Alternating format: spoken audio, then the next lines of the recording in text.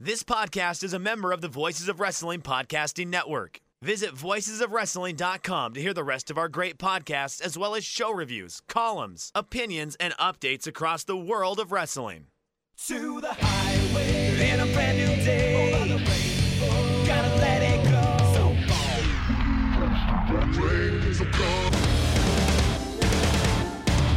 fast to finger down. Dance tonight together. Here everyone is singing.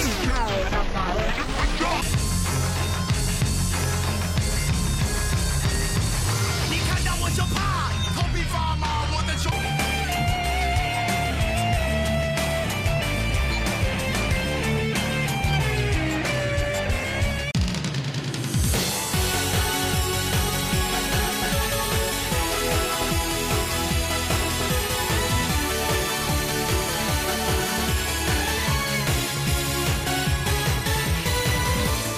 Welcome back to Open the Voice Gate, Rewind and Rewatch, covering Bushido, Code of the Warrior, from October 29th, 2010 from Fall River, Massachusetts. We are members of the Voices of Wrestling Podcast Network. You can find us on the Voices of Wrestling podcast feed or on our own dedicated Open the Voice Gate RSS feed on every podcast platform and application applicable. You can find us on Twitter at Open Voice Gate. I am one of your hosts. It's your old pal, Iron Mike Spears. I'm joined, as always, by my friend and co-host, Case Slow. And Case, how do you feel about drafts? Because we are going to be talking about some draft picks tonight when we review the Bushido Code of the Warrior show. There is nothing I care less about in sports than the NFL draft because I don't watch college football. There is nothing that I enjoy. Well, no, that's not true. There's many things I enjoy more, but I enjoy a good NBA draft lottery because I think that is an exciting process. And there are there are not many more things that are confusing in sports than the MLB draft, the placement of it, and the way it can affect players of the College World Series, because it's at such a weird point in the season. To answer your question, Mike, I'm okay with drafts. I think they are a fun part of sports. I am okay with the morality of players getting drafted. I know last year when Zion Williamson's shoe exploded, there was talk about, not only should he never play college basketball again, but he should be allowed to choose where he plays. It's cruel that we're making these kids get drafted to a team. I disagree with that logic completely. Drafts are a part of sports. I'm okay with it. And Gabe Sapolsky in 2010, when wrestling was moving to the air quotes real sports build, decided to implement a draft into Dragon Gate USA. And Mike Spears, we are here to talk about it, and I am excited. I feel like that we should have like the NFL draft music playing as we do this, but that requires a lot more work, and I don't think we have the rights to have that music here. I was going to say, you do post. You knock yourself out with that. That is a Mike Spears project. I more don't want us to get dinged on YouTube when this goes up on YouTube. But yes. Smart man. It is a time where, after about a year of Dragon Gate USA making a big thing about having Western people in their units so they can have American representatives or just Western representatives in their units as they're doing carryover here, Gabe decided that we needed to have a big old dumb draft, and that will be part of what we talk about when we review Bushido Code of the Warrior. But, one of the more fun things I feel like I've been exploring as we're doing this series, and I feel like I say this a lot, is when we go back and we kind of review how things were and the passage of time between Dragon Gate USA shows, because it's kind of wild to think, but we're already in the last weekend of Dragon Gate's year in 2010. This company and this project, for all intents and purposes, is almost a third of the way through. And we have a lot to talk about going from the end of Way of the Ronin in late September to the show in late October. The wrestling world changes, Dragon Gate changes, and DGUSA changes a lot too. So, Case, where do we want to start off with this timeline? To start off the timeline this week, we have to go all the way back to July 20th of the DGUSA Newswire when Gabe Sapolsky ominously types, "The Big Four are coming." And then a week later, July 27th, the Big Four is announced as essentially 4 shows that Gabe is running within a few weeks of one another. It's the Midwest dates we talked about last week, September 25th in Chicago and September 26th in Milwaukee. And then a month later, in Fall River, Massachusetts on October 29th and October 30th in Rahway, New Jersey. Gabe notes that in the announcement for the Big Four that Bryan Danielson is already set to face Yamato in Chicago, and he says that is just the start of what's in store for the Big Four. But as we know, by the time we hit Chicago and Milwaukee, Bryan Danielson was on his way out of the company. We saw him wrestle Yamato in Chicago. We saw him wrestle Jon Moxley in Milwaukee. And more importantly, on that Milwaukee show, and it's addressed on the October 4th Newswire, Bryan Danielson made one final phone call as the American representative of World One before going to WWE. He arranged a tag team partner for the Open the Freedom Gate champion BB Hulk. In Hulk's war against Kamikaze USA, Bryan has called upon one of his toughest rivals, and that man is Homicide, which, given the landscape of pro wrestling in 2010, the trials and tribulations that Homicide had, the grandiose marketing for Gabe Sapolsky standards around the Big Four, and the fact that the angle that ended up becoming Homicide's entry into the company was a phone call made by Bryan Danielson. Mike, I can't help but feel like when Gabe Sapolsky was typing the Big Four are coming on July 20th, 2010, that he expected Bryan Danielson to be on these shows. Yeah, and I also, when you look at how the show was laid out, you could see how some things drastically changed, and he have some matchups here that I don't think were his first draft matches. And with Homicide here, things changed really drastically in a very kind of weird way. I feel like on this show that ends up being a pretty weird show. So yeah, and also the idea of Danielson, just in kayfabe, calling up Homicide saying, "We hated each other for so long, but I'm about to leave the Indies, and I leave the Indies to you, Homicide." That's a wild, overwrought phone call that would have had to happen in Gabe's mind canon. Yeah, it's again, the idea of Danielson joining World One, which is something that until I rewatched Enter the Dragon 2010, is something that I completely forgot it had happened. And then that was around the time that I was compiling notes for this episode. I saw the Big Four branding, and I couldn't help but feel like, and I don't blame Gabe, because the idea of Danielson returning when and where he did makes just as little sense as him getting fired in the first place. But it does certainly seem like Danielson was supposed to be on these shows, and not necessarily in Homicide's match on this show, but next week when we talk about the show that follows, it seems like Bryan Danielson should have been a body in the ring instead of Homicide. But alas, 2010 Homicide showed up, and in a way, this company was never the same. Yeah, this is not what I was going to call one of the cardinal sins when we talk about, but it definitely is something that happened on this show, that when Homicide there, it just, Homicide's in Dragon Gate USA, and it's a very wild thing that happened. And he is a member of World One, which is, again, when you look up and down all the members of World One, the fact that now we have Homicide on this list, which sadly is not on Cage Match. They don't have either Bryan Danielson or Homicide under the stable World One, and I feel like that is a travesty, that is a miscarriage of justice, and I have to go figure out if the inmates can go update this for me. Well, because they should be listed, because it's not World One USA. Yes. There's a Kamikaze and a Kamikaze USA. It is World One, baby, and it is a international force. Not World One International, mind you, but rather the World One is an international force. And Bryan Danielson and Homicide should absolutely be listed on that group's Cage Match. It's a damn shame that they aren't. Mike, I'm looking at my notes right now. We have a Cardinal Sin to talk about next week on the show. So if you're listening now, be sure to tune in next week, because there is a Dragon Gate USA Cardinal Sin in my notes. But on October 4th, 2010, Gabe Sapolsky announces that he is sorry to report that Mike Quackenbush is off of the shows on 10/29 and 10/30 to give him time to heal an injury. Gabe says, "We will see Quack back in DGUSA again in 2011. Now, not to make this timeline full of speculation, but Mike, we never see Mike Quackenbush again. Yeah, we don't see Mike Quackenbush again.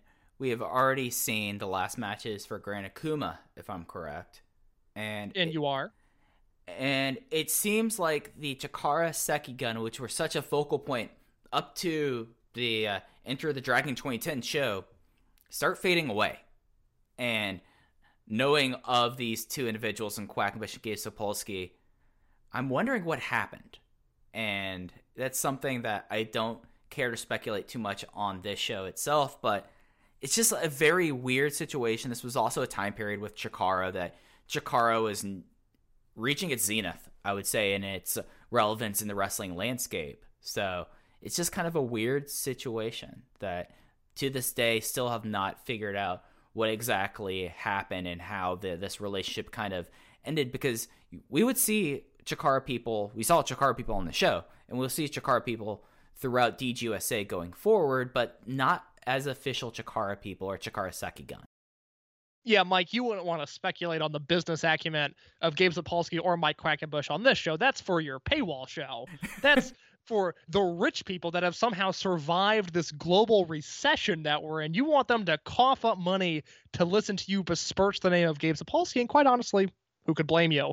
But yes, Quackenbush is off of these shows despite the fact that he works the weekend before these shows and the weekend after these shows, and the fact that Gabe Sapolsky is giving him time to heal an unspecified injury, whereas in the case of Dragon Kid, or in the case of even Jigsaw, who was hurt on the Midwest shows beforehand, there is a very specific injury given, and there is a timetable given. Here, Quackenbush is said, we'll see him again sometime soon. There's references to Chikara Sekigun in the notes leading up to the show and the newswire leading up to the show, but we never see Quack again. We slowly see Chikara talent being phased out of the promotion, especially after this weekend, because Akuma's gone, and while you have the Osirian portal here, their run is thankfully brief. So Bryan Danielson is gone. Mike Quackenbush is gone, Jigsaw and Gran Akuma are gone. And so even a year after what is now the initial reset, because we're approaching a time where we're coming up on a year of no Davey and no Young Bucks and no TJP, the American talent continues to shift and slide, with old faces leaving, new faces coming in.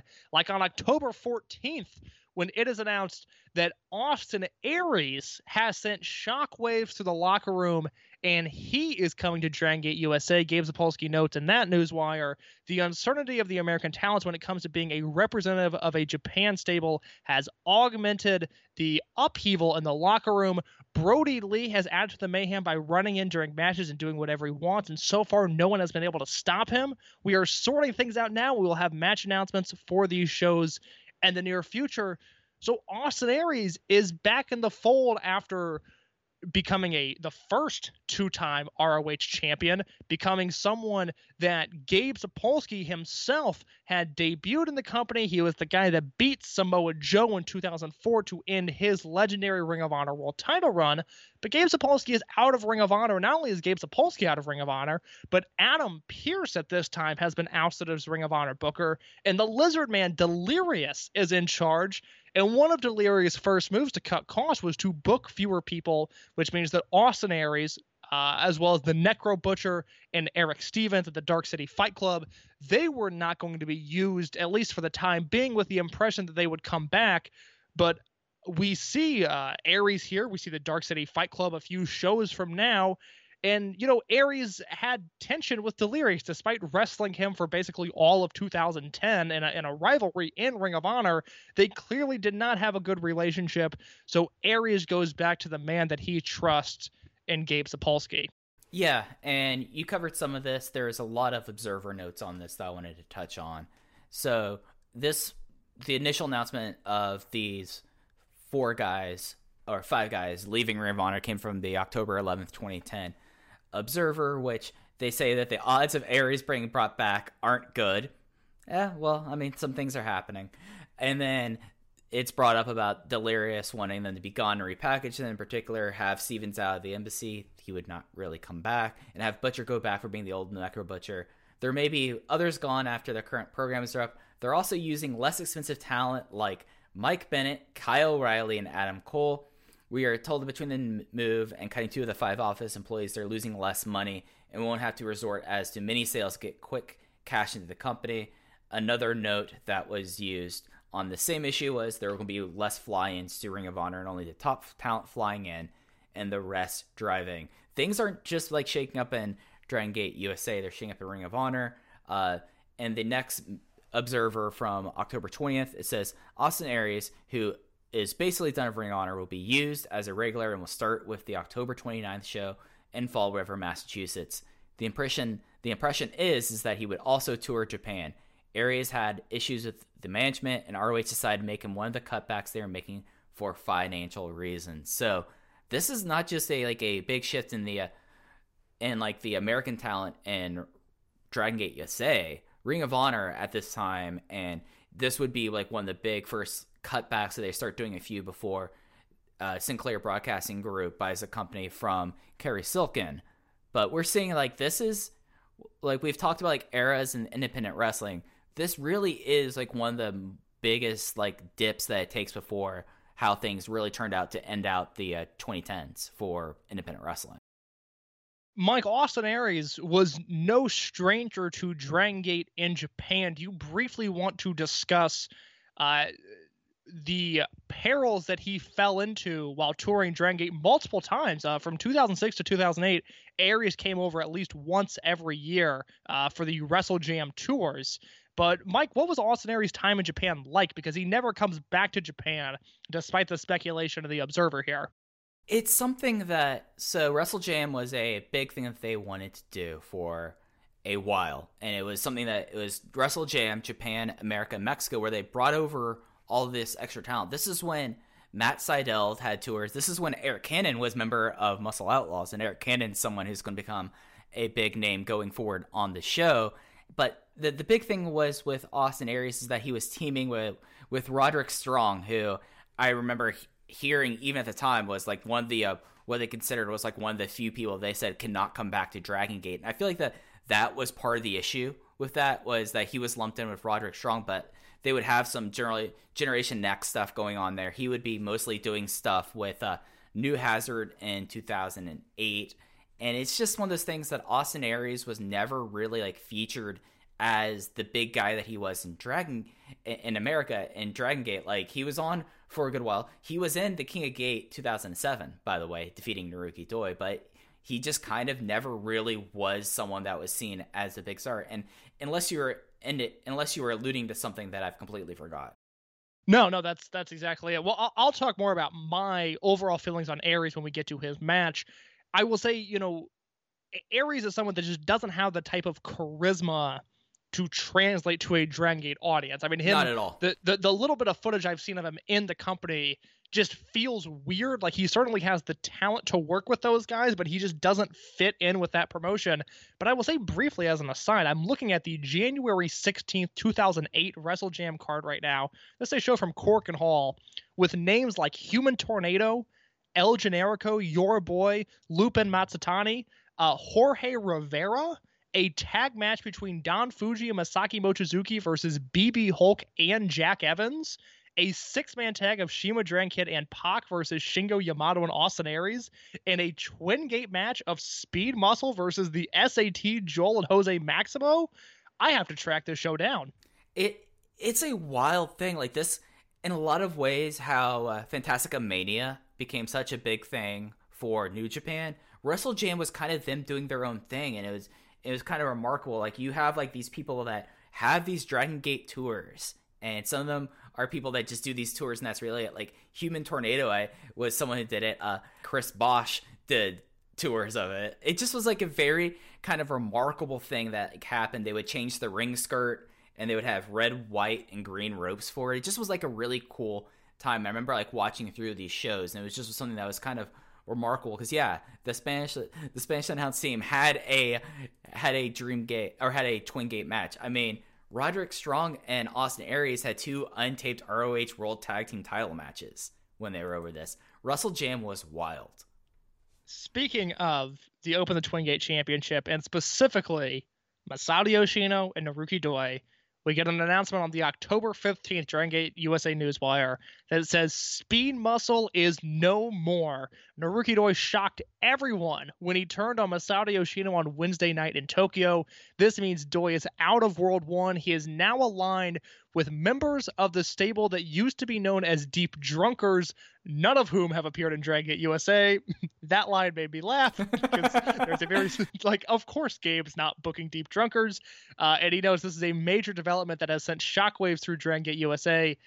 Mike, the birth of Team Doi. Tell the people why this matters. Okay. So, Case and dear listeners, you know how we said this was a really weird period for Dragon Gate through 2009 to 2010? That's because this is the first match that sparks the flame.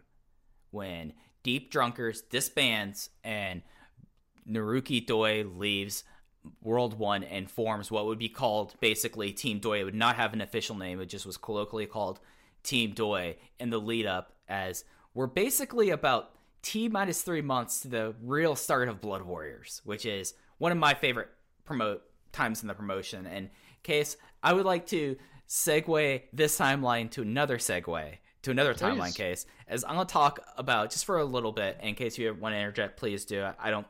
I know we've talked about this a lot, but I don't know how much of this you've gone back and watched. What led to the destruction of World 1? World 1 still exists now, until basically May of next year, but World 1 becomes on its last legs because before Kobe World, so I'm taking us back to June of 2010, World 1 wins the Triangle Gate titles at Hakata Star Lane as Naoki Tanizaki, Naruki Doi, and Pac defeat the Warriors team of Shima, Gamma, and Genki Horiguchi. 4 days later, which might be one of the shortest title reigns in Dragon Gate history, World 1 is defeated by the previous Warriors champion team at a show and this is like a venue that they have not run in ever, and I'm going to try to read this off, and if you've heard of this venue, Case, please let me know. This was taped, the Osaka Kansai Television Nandemo Arena.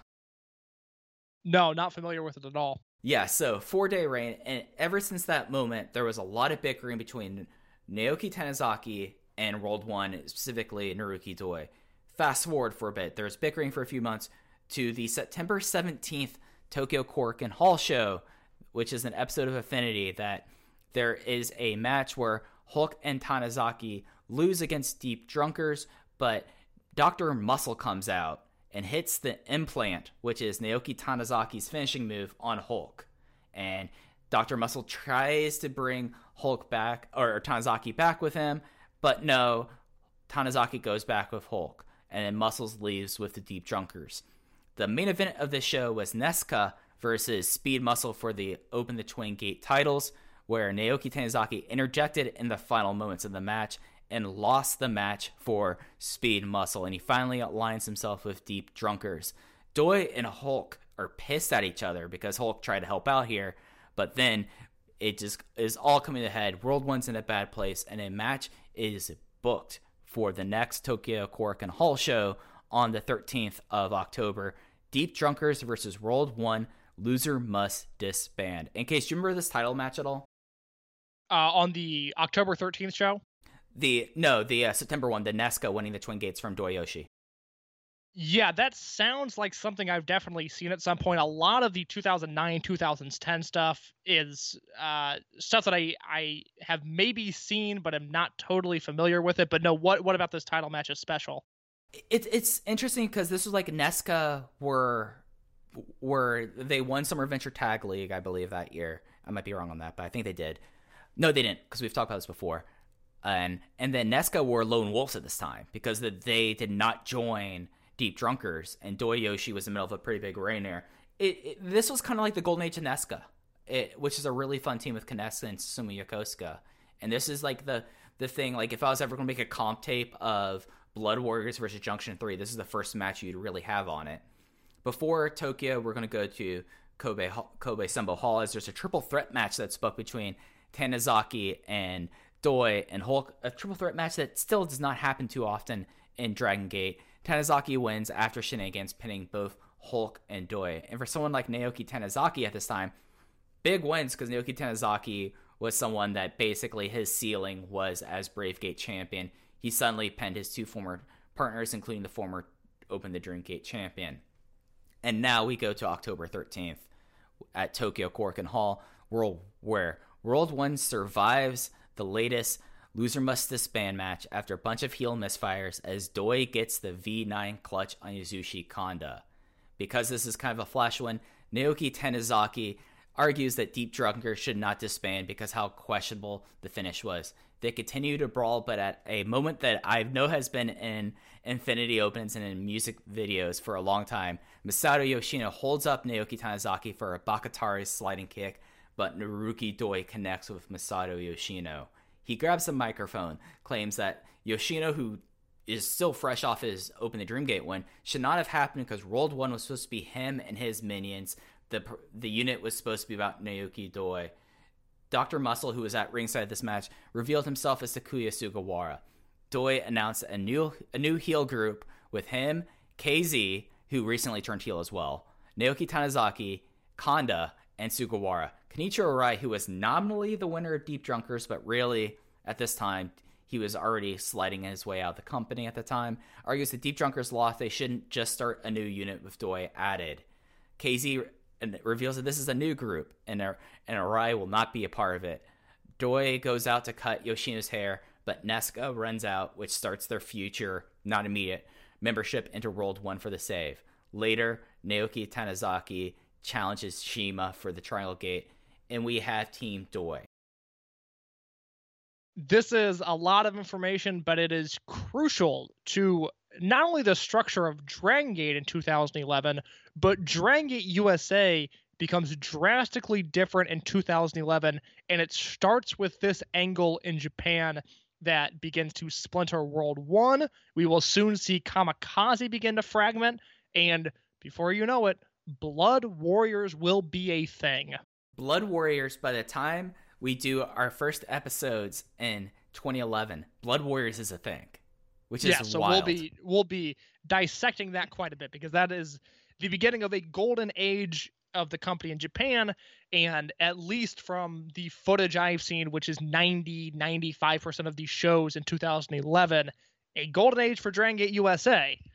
But yes, Team Doi forms Doi Yoshi, Speed Muscle, the team that has been responsible for the Shingo and Dragon Kid tag match, the Shima and Ricochet tag match. Yoshino's had a handful of great matches on his own. Doi's had a handful of great matches on his own. They are no more, so we see another structural change to the roster.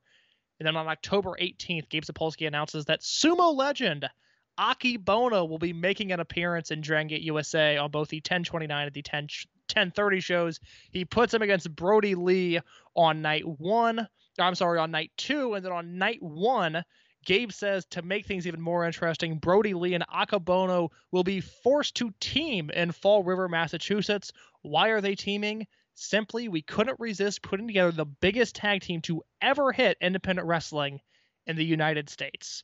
So Akibono, who had history with Dragon Gate, was a former Open the Triangle Gate champion, mind you, comes to Dragon Gate USA for 1 weekend. Mike, do you have any thoughts on this? Yeah, so this is bizarre.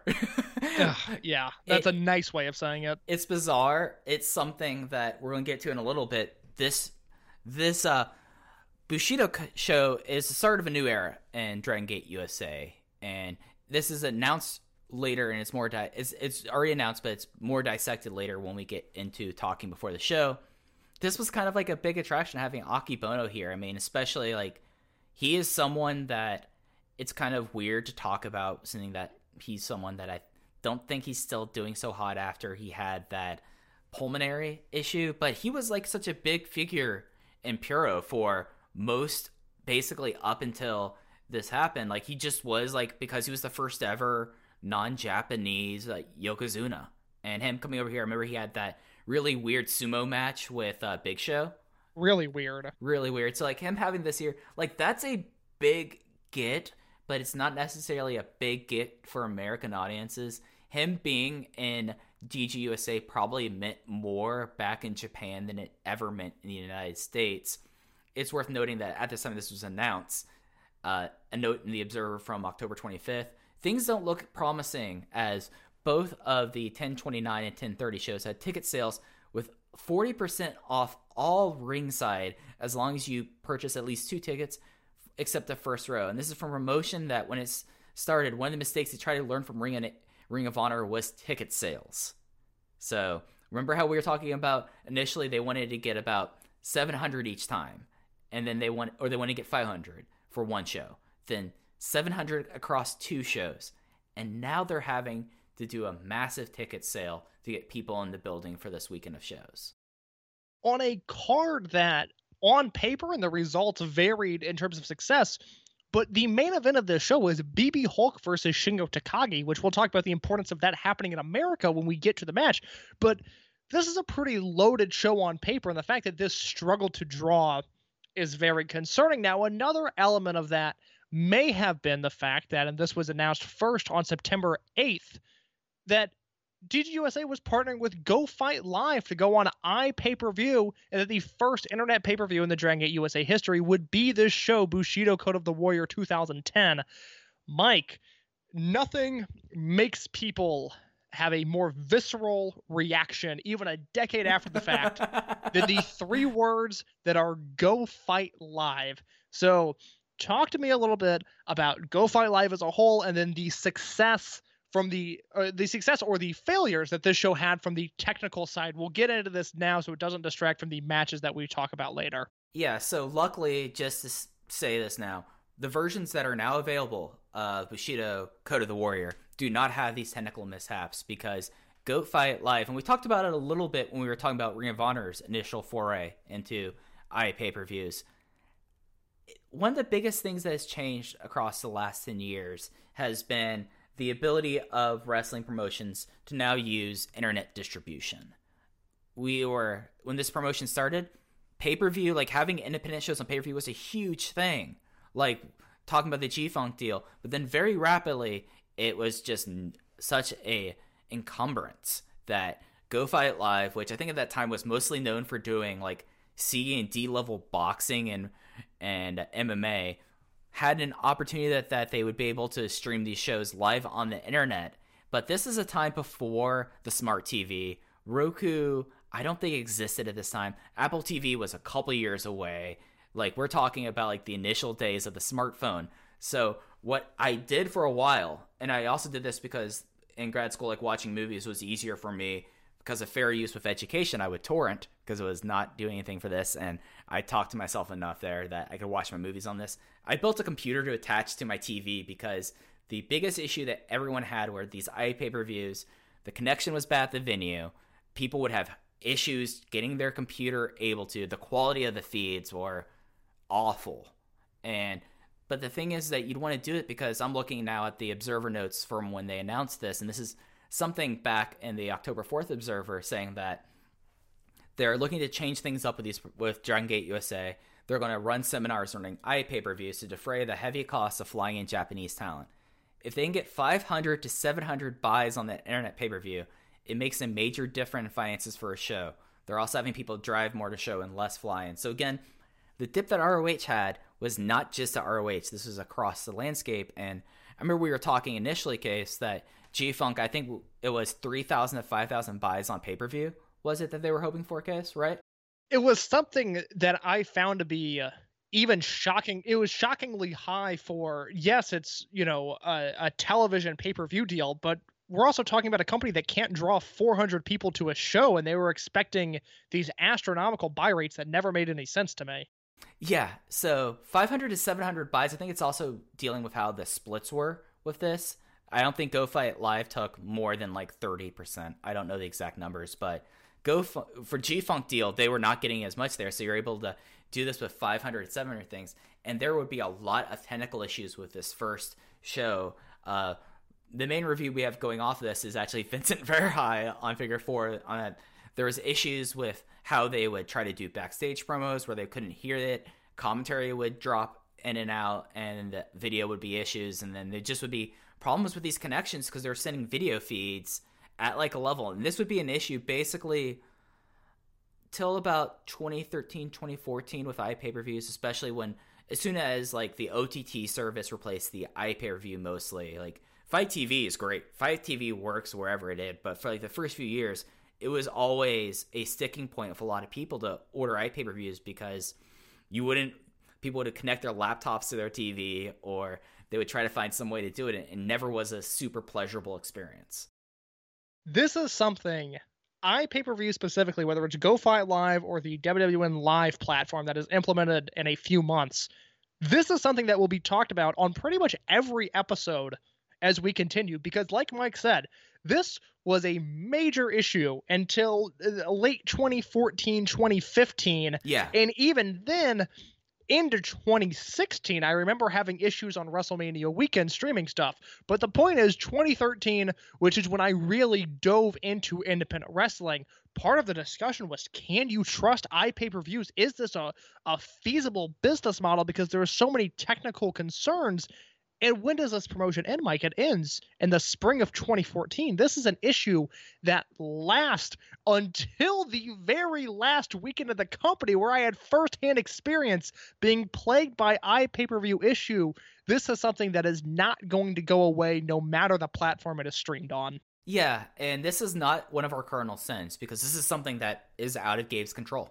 Like, unless Ring of Honor struggled with it, the Smart Mark Video crew struggled with it. This was a universal issue at the time. Yeah, basically, the platform that worked the best was Ustream. When New Japan went on there and Dragon Gate went on there as well, like, Ustream was actually the best platform because it actually seemed to work and actually had some apps that you're able to put stuff on your TV with. But it just was like a big issue with that. I think I don't know specifically how the production really has changed, but I think that now people, because the big issue would be like, oh, the place has terrible internet.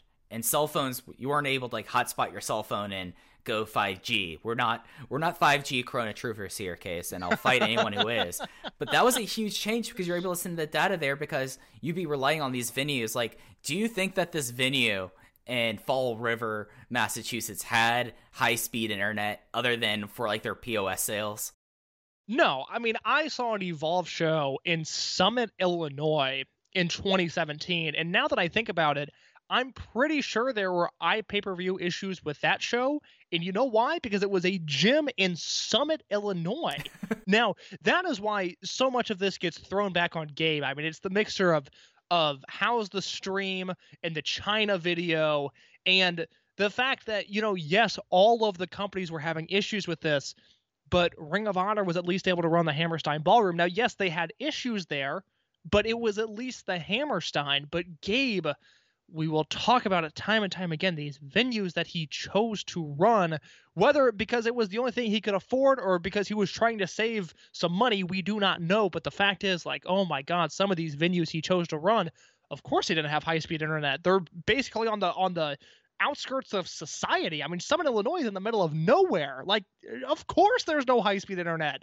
Ugh, boy, what are we going to do, Mike? I mean, it's something that, I still to this day complain when internet feeds have the audio way too high or way too low. Like, it's something that wrestling still has not gotten perfect yes. in a lot of ways. But it's worth noting that, just fast forwarding to what the report Dave had after this week in the shows from the 11:15 Observer. So they were wanting about 500 to 700 buys. They got 800 approximately. So did pretty well with that there. It was said that internet numbers were in the range of 800, a little below what ROH opened with. ROH, in parentheses, has grown steadily from 900 to 1,400 on the most recent show. But even with those costs, the cost of iPay-per-view is so low that it's profitable, even though it's not that profitable with these numbers. And a note to keep forward going forward, a huge key for the company is how the DVD sales go for Christmas. Another comment there from Dave in the post thing here is that the technical problems in the opening match saw commentary soundtrack be about a minute ahead of video. Things ran smoothly, and he was optimistic. He noted that the advantage of internet pay-per-view is that Dragon Gate fans in Japan can buy them, and he was hoping there'd be a good amount of replay buys in Japan since the live show aired in the early morning. And then one last note on iPay-per-view here from Gabe Sapolsky and Dave Meltzer. Sapolsky noted that when the pay-per-view contract comes due, they may not renew it because of the time lag before they air, which also leads to a time lag contractually for being able to release the event on pay-per-view, with the idea of pushing the pay-per-view as clearly the major event in each weekend. And this is something that happens. G-Funk will be out of the picture. I think the last G-Funk show is from... Is Untouchable 2010 the last G-Funk show, or do we have one more? I think that we have one more. There's at least one United show Right. That is, but I don't remember if it extends to WrestleMania weekend 2011 or not. I think it might. Just looking through the results real quickly, I don't think it does. I think WrestleMania weekend is it. The last one is, it looks like the last one is Untouchable, or is Uprising 2011 is the last one. No, I'm sorry. This is great audio. I apologize. Well, United We Stand, which aired United in We Stand, you're right. March, is for sure one. And then I think it's United We Stand. We will circle back to that because I am not sure either. I thought the Atlanta shows happened on aired on pay-per-view as well, as like a combination of the two shows. It might have been, but yes. But this is something they're going to move away from, and we're going to see the iPay-per-view weekend. We're still going to have one DVD, now one. The pay-per-view show was going to be, now is the iPay-per-view thing. And then we have this kind of interesting quote here that, I just think is kind of interesting. But a big interesting with iPay-per-views is piracy. It's a major issue with televised pay-per-views, as WWE and UFC right now average slightly more viewers on streams on their show than purchases. And that percentage is only likely to grow in the wrong direction, possibly very quickly as time goes by, unless someone figures out a way to get a handle on it. WWE and UFC hires companies to search them out and get them taken down as they're discovered, and UFC has filed some lawsuits, but it's right now a battle that both companies are losing more than winning. The smaller companies without money resources can't even fight it. But when a group of people get together, both because of reliability and better picture, it's just more comfortable to order a regular pay-per-view show. When it's one person, especially in this economy, with the high costs, that drives up iPay-per-view viewership. With an iPay-per-view, given the company producing it isn't going to knock down the streams, you get the same quality either way. DGUSA.tv had a very funny thing that, as someone who was in my 20s, thought was ridiculous. I'm going to look and see if it's on the WWN website still to this day, of reporting piracy. Yes, I remember this. So this was a big thing, and this is something that I do not think anyone really ever got a handle of, to be honest. I don't think that it's just proved to be too much problems. It's worse. There is no WWN terms of service. They do not have the report piracy here. They do have their official gift policy, though, on WWN now. God, what an awful website! As I logged on to WWN Live too, just what an atrocity that is. But anyways, Mike, we've got one last note in the timeline, and that is October 26th. Well, actually, we should back up to October 18th real quick to note that there will be a stable draft. With each Japanese stable, they will be getting a draft choice of an American talent. Now, Gabe notes. I think I could hum that theme. No, I think that's good. I think that's legal. Gabe notes that if Chikara Sekigun were to be involved, they would stick only to Chikara wrestlers. So they are not in the picture. But on October 26th, Gabe notes that the stable draft is set for the Live iPay-per-view. Each stable in Dragon Gate USA will add a new member, and a random drawing was held yesterday in the DGUSA offices to determine the order. The order is World 1, Warriors International, and Kamikaze USA. And, Mike, I am going to read to you the available talent per Dragon Gate USA as people that could be drafted in this talent draft. And that list is Homicide, it is Silas Young, it is the Osirian Portal as a unit, Johnny Gargano, Chuck Taylor, Drake Younger, Eric Cannon, Sami Callihan, who has not appeared on a show yet, only in dark matches, Rich Swann, Rex Reed, Scott Reed, and Tommaso Ciampa, the latter three of whom worked dark matches on this show.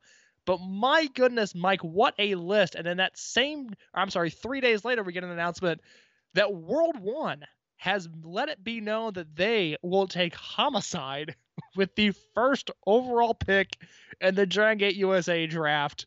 Mike, what is wrong with drafting Homicide number 1? Well, a lot. This is the Dragon Gate USA equivalent of Ryan Leaf. Typically in drafts, you're taking someone old, past his prime, red flags of health injuries, attitude concerns, motivation issues. These are all things. I mean, I'm an Indiana Pacers fan.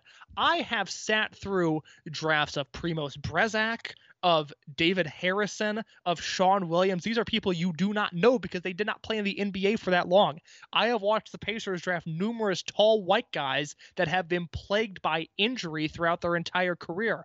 Drafting Homicide at number 1, I mean, Gabe, let's have some sort of realism in this wrestling, because that is Homicide to World 1 as the number 1 pick is faulty on so many levels. Right. I mean, especially after, if we're going to say that there was a amateur acquisition in Warriors International choosing Ricochet, you're going from Ricochet to Homicide. Ricochet to Homicide. This is the Peyton Manning versus Ryan Leaf draft. It is something. It is so. It's ridiculous. Like, why would you? It is so funny to think that, you know, BB Hulk is on the clock and he takes an aging, overweight Homicide as his first pick. It is awesome. Homicide, who earlier this year was in the first match on TNA's Monday Night War that they tried to start and shot themselves in the foot immediately. Like, this is insane. Like, maybe it was that World One office, maybe it was that Naruki Doi did all the scouting. Like, he was the person that he had the books, he brought them in for the combine, and when he split, that then you're left with Hulk, and Yoshino's not going to be in any emotional state to be doing the draft. So it's going to be Hulk, Pac, and I mean Kotoka. Like, those are your 3 people on the World One side who are in the draft room, and they're like, oh, Homicide. Pac, what do you know about Homicide? Well, he's a former ROH world champion, and that must be why they drafted him. That's the only justification if we're going to kayfabe out this draft case. The fear is that maybe Masato Yoshino did do the scouting and that we got ourselves into a Matt Bush situation here. Our San Diego Padres fans are cringing at the name Matt Bush, who turned out to be maybe the biggest MLB flop ever. I mean, the unintentional comedy of Homicide being drafted number 1 is just so funny to me. But Mike, that is the end of the timeline, at least for me. Are you ready to break down Bushido Code of the Warrior 2010? You know, Case, I feel like I am. Bushido Code of the Warrior 2010 happened from the Police Athletic Center, or Athletic Club, pardon me. This is a venue that was a wild venue, but in Fall River, Massachusetts. It is the Police Athletic League Hall in Fall River, Massachusetts on October 29th, 2010. Case, the attendance as reported on Cage Match, which I'm willing to guess this is what DG worked it as, was 752 people. Dave Meltzer reported that this weekend both attendances were between 250 and 300. Yeah, I really liked this venue. It was a cool venue. It reminded me of like the old gym that APW on the West Coast used to run, kind of that warehouse with the balcony. Like I enjoyed the look of this place a lot, but I don't think it's possible to fit 750 people into that room. So I'm going to trust Dave's number here. When I watched this show, I did not do the research into like the attendance on this. So when I saw 752, I was like, oh, right, they did okay. Then I watched the show and I'm like, there's no way that they got 400 people in here, let alone 752. It reminded me of, and I know that you weren't really watching Chikara at this time, they used to have this venue called The Staircase that looked a lot like this, that you basically had a stage you came out of, and then the ring was on the venue floor. And it was really kind of compact and cramped, but that's what this kind of reminded me of. And they ran that building a bunch, didn't they? Oh, yeah, that was one of Chikara's big venues. Okay, yeah, I know what you're talking about. Yeah, no, I can see that. So it's just, you know, like, I think they do go back to Fall River after this, or do they move already? No, they move to Revere next time through. So this is the only time that they are in this. They move to Revere, Massachusetts in the Wonderland Ballroom after this. So not a great showing in Fall River. We have the matches that were the dark matches, your bonus card for this show. We had 3 of them. This show, a lot longer than previous Dragon Gate USA shows. And I would imagine that if you were in Fall River, Massachusetts for the show, you were in there for a while because you had a 7-man fray match. So no more freestyle. We have the fray back, but we'll have the freestyle later on the show.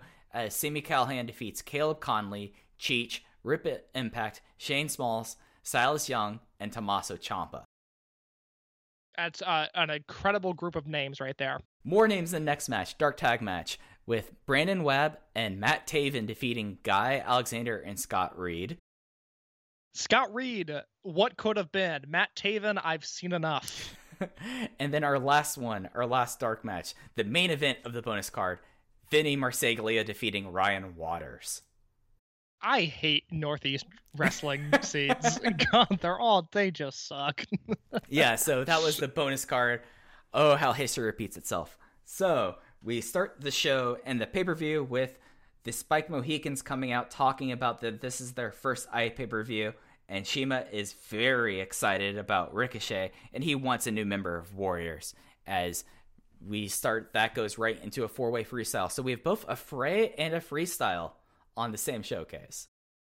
Hey, look, the bonus card is not dark matches. Okay, the bonus card is a show to itself, and if Gabe wants to throw a gimmick match on the bonus card and a gimmick match on the main show, he has more than every right to do so. That's fair. So the 4-way freestyle was Ricochet versus Eric Cannon versus Johnny Gargano versus Chuck Taylor. Chuck Taylor continues his winning streak on the 4-way freestyles as he gets the pin on Eric Cannon with the awful waffle in 9 minutes and 46 seconds. And again, like, we're seeing what I feel like are decreasing returns with this match, but I enjoyed it a lot. So I like this a lot. Chuck Taylor continues to win every 4-way match that he's in. It's a few things jumped out at me. One, Johnny Gargano, since he came into the main show universe in November of the prior year, so we've now seen a year of Gargano kind of being filtered in and out of dark matches, and then he's in the fray on the Open the Freedom Gate show where they crown the first champion, and then he's doing some promo stuff, and he's on the shows in Toronto but not wrestling, and then by the 1-year anniversary show he becomes a main roster guy in Wrestle Shima. We had seen a year of character building up to this point, but the one thing that jumps out here is this is Gargano's time to do moves. Gargano ups his work rate by 3 times what he was doing previously, and it's really exciting to see because the spotty Johnny Gargano is someone that I don't really feel like was present until this match, and as a whole, it's not the 4-way from Philly. I think it's better than the Chicago 4-way that there was because it starts really big and it finishes really hot. There's a small little gap in the middle there, a minute or two, where I don't know if somebody got hurt and it threw off the timing. I don't know if they just ran out of ideas. But the match comes to a lull around the 6 or 7 minute mark, and then it picks back up and the finish is good. But, it's not the Philly match, and as time goes on, I speculated on the Philly show, maybe this should have been like the Ladder War where Gabe just never booked another one. And it's hard for me to begrudge Gabe because, again, you can't get 400 people in the building for this show. You need matches that will draw. And this is essentially the Philly match, but with Johnny Gargano in there instead of Adam Cole, which, Gargano was becoming a star in the promotion at this time. I understand the reasoning behind doing it. But the more 4-ways we see, the more it dulls the legacy of the Philly match. Despite the fact that I gave this 3 3/4, it's just not the same as that first match. Yeah, and this is a match that really was ahead of its time, but not as ahead of its time as the Philly match was. I thought that, especially for someone like Gargano, he really kind of came to his own. There was a lot of really good counters in this. Chuck Taylor had an insane Top Kong Hello, where because of how compact everyone was, there's maybe 3 feet between the ring and the barrier that they all go flying into the third row. That was insane. I went 3.5 stars. And again, this was just I think that having this match as an opener is very smart if you're not so protective of this being like the Ladder War, like you think so, like you argued. And I think that's becoming more true as we go through the series, that they caught fire once and the fire is starting to go out a little bit each time. The awful waffle he gives to Eric Cannon looked like it sucked. Yes, but Chuck, that's the thing.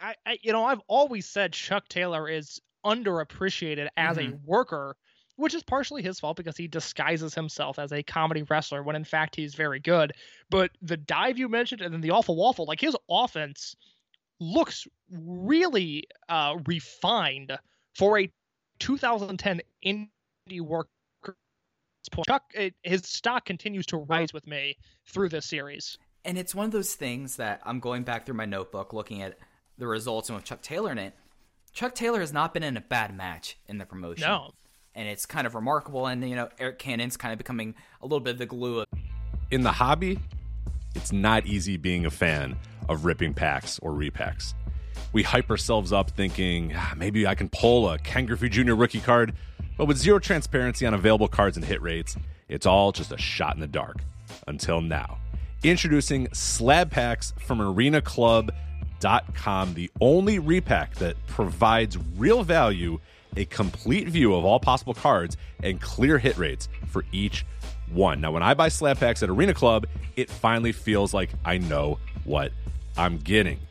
I was able to open an Arena Club slab pack, and I'll be honest, it was a lot better than what you normally do. Say you go to a card show, and there's a random innocuous brown bag of cards, and yeah, you can open it and look, it's going to be junk. You know what I mean? Like, you know what you're probably going to get in those. Maybe you find that fun, and sometimes I do. Sometimes I like just opening up cards and saying, hey, look at some random cards or whatever. But if you're really in this game to find value and find particular cards, it sucks to have to buy these mystery packs, and it ends up being, almost nothing. Nothing of value. Not with Arena Club. You can display, again, of all available cards, hit rates, grading. So you know that when you're opening up this slab pack, you are going to get something valuable. You are getting something good. And Arena Club, in addition to having those great slab packs we just talked about, is also a marketplace for card collecting, buying, trading, selling, displaying, all that sort of stuff.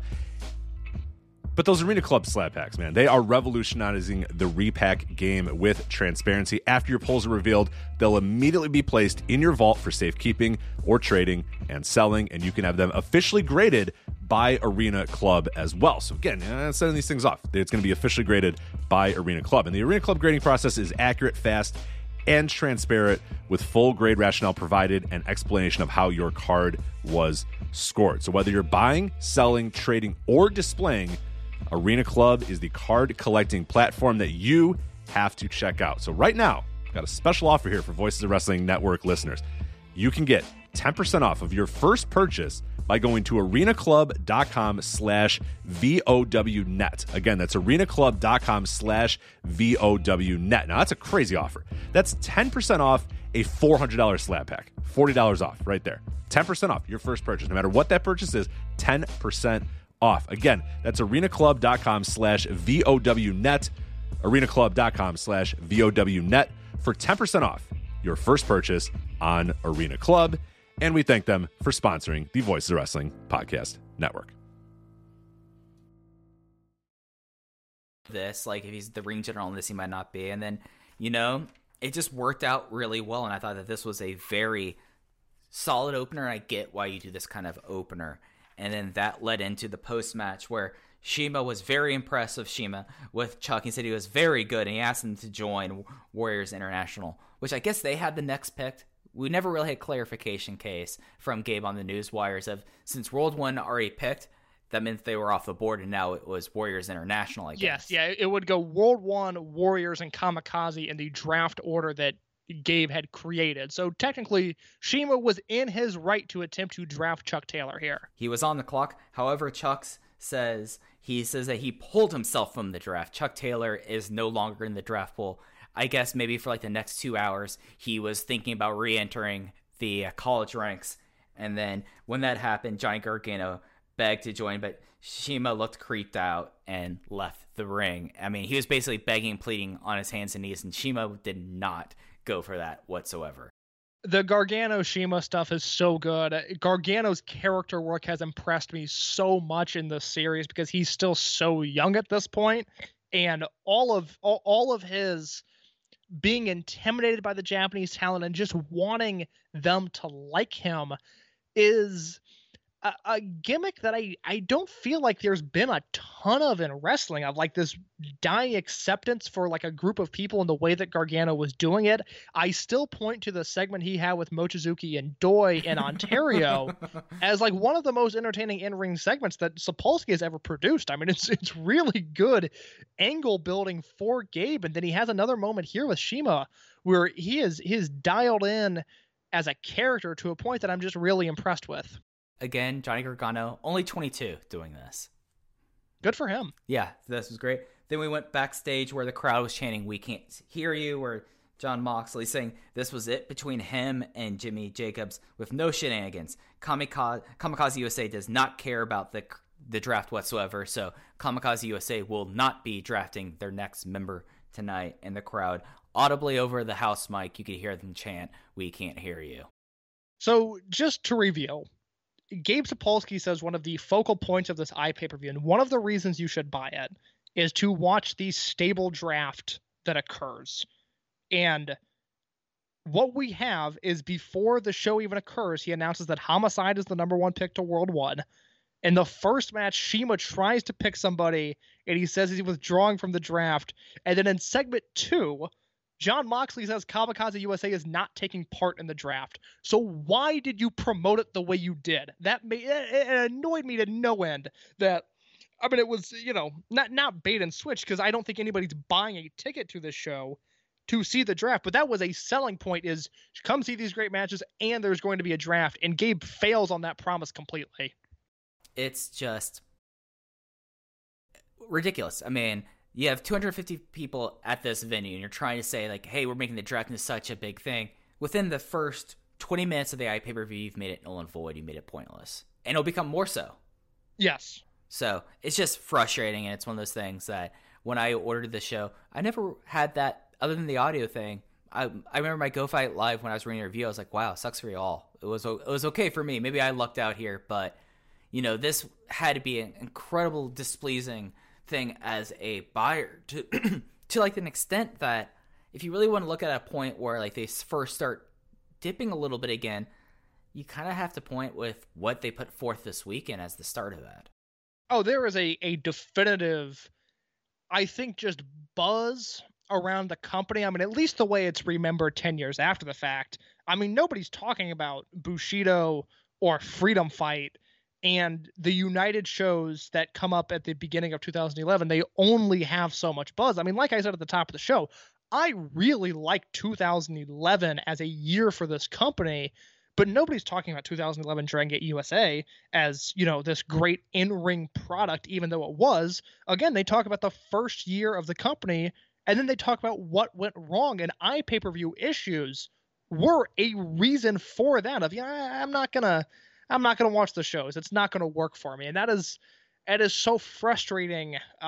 Just as someone that cares about the Dragon system, to realize that people were not watching the shows because they didn't know if they would be able to watch a show without technical issues at some point.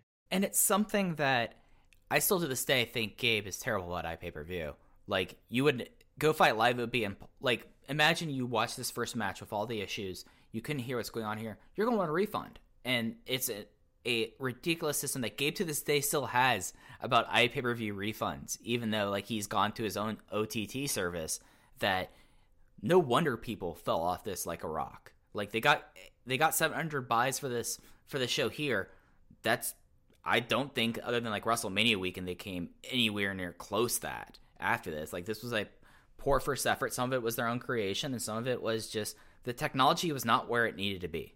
And that's something that, sadly, Dragon Gate USA would not live to see the internet and mobile uploading and all that being to a point where it could thrive or still carve out its own little niche there.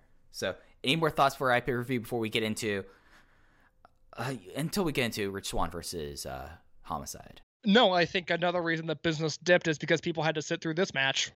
Yeah, so next match was Rich Swann versus Homicide. Homicide as the new member of World 1. Homicide defeats Rich Swann in 11 minutes and 25 seconds with a lariat. And Homicide comes out, and BB Hulk has a World 1 towel that, when they made the towels for that run, that merch run, it was like this light green that no one could pick up on. Impossible to see. Impossible to see. And he holds up the wrong way first. He flips it around, and he finally gets it. And then Homicide at least gets like the good idea. It's like, oh, I'm going to use this as like a face scarf, and puts it across his face. And that's the highlight of this, because this match sucked. So there was Ken Doane versus Too Cold Scorpio on the first show. Mm-hmm. That match, at least, like, you have Scorpio in the arena, and that is the reasoning behind it. So I understand that. You have Brian Kendrick and Paul London versus Jack Evans and Jimmy Jacobs from Mercury Rising and Phoenix. And that match is bad, but Kendrick is out of the company after that. London never returns. Jack never returns. And Jacobs improves drastically after he is done with that atrocity. And then you have Homicide versus Rich Swann, where we are about 90 minutes away from Rich Swann becoming a focal point of the company and the young talent that is going to push Dragon Gate USA into the future. And you have Homicide, who I love Homicide. I think because of the way Ring of Honor continues to mismanage their archives, Homicide has actually become historically underrated because not enough people have watched his 2003 run, not enough people have seen his 2004 and 2005 with Low-Ki, and not enough people have seen his title chase in 2006. One of the best stuff Gabe did was that title chase. It's unbelievable. So there's a generation of people that if you weren't like me who was able to watch a lot of Ring of Honor stuff through these Sinclair broadcast compilation DVDs that they would put out of Ring of Honor. And I only was able to buy those because as a teenager, I was umpiring and made great money doing it and didn't have concerns of saving for college or student debt that would follow. I was just like, I have money. This is great. Let me spend it on wrestling. Like, there's a generation that doesn't know just how good Homicide is, but you have to remember, I mean, by 2008, Homicide is kind of at the end of his rope health-wise. He's struggling to motivate himself in TNA, and who could blame him because LAX, like the original LAX, is still one of the most interesting and in a way innovative just because nothing in wrestling has ever felt like that original LAX. And it was just like, Samoa Joe. It was squandered by just abysmal creative. And TNA is such a black mark on American wrestling because they never have succeeded at anything. And it's so frustrating because they had so much talent in their primes. But Homicide is, a shell of himself by 2010. And before this, he had worked a few Ring of Honor dates. He worked Tony Kazina. He worked Necro Butcher. He worked Kevin Steen. He worked Kenny King. And none of those matches were very good. And then he comes in here and, oh my God, this match never ended. And the issue is that it's not one of those like veteran versus young lion matches where Swann gets the shit kicked out of him, but he's able to fight and he has some hope spots and he comes back. Homicide just like slowly defeats Rich Swann in the most boring way possible. So when I think about the worst matches in Dragon Gate USA history, I mean, the Mercury Rising match is really, really bad. But Jimmy Jacobs was fine, and the rest of the guys never wrestled for the company again. Well, Brian Kendrick returned later, but in a much different role. And when I think about like Scorpio versus Dunn, like that match at least had a purpose. And again, like those guys were never seen again, but they are actively hurting Rich Swann 90 minutes before he is supposed to be somebody, on top of being such a dreadfully boring star and a half match. Mike, I think this is the worst match in Dragon Gate USA history to this point. And it's one of those things that, like, Homicide at this point already had his rep. He already was known as like this indie star of the early 2000s and the late 90s. So I mean, it's something that's kind of sad. The lariat to end this match might have been like one of the worst match ending lariats I've ever seen, to be fair. Like, it just looked bad. Swann, he was so slow in this match, and like it's again like he had, he was beat up at the time. I mean, think about all the stuff he did in Ring of Honor, and then all the dumb stuff that TNA made him do. Like, he had no body at this point, and we're dealing with 2020 Homicide, who is, even less mobile now. But by 2010, again, we're looking at clearly a post-prime Homicide, and he's just not able to move around the ring in an efficient way at all against Swann, who is so fast and young and exciting. Like, it's just an awful matchup. And it's one of the things that the crowd loved Rich Swann. Yes. This crowd is probably like one of the first and earliest like really obnoxious indie crowds I felt like when I was watching this, because they just kind of were shouting and saying whatever they want, and they loved Rich Swann, and it just kind of like turned into something like this was a match that I most liken to, like, I don't know how much you've gone back and watched these cases, but IWA Mid-South shows that went on forever, and there were matches for sake of having matches, and those matches would go on forever, and you look at it and you're like, oh god, I still have another 5 more matches on the show I'm watching.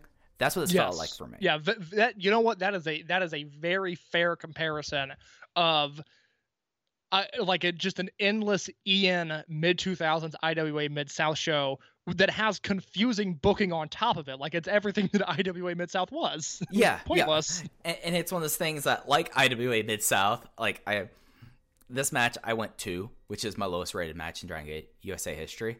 So, yeah. Yeah, 1.5 for me. I hated this. Yeah, so after this match, Austin Aries comes out while Rich Swann was still in the ring.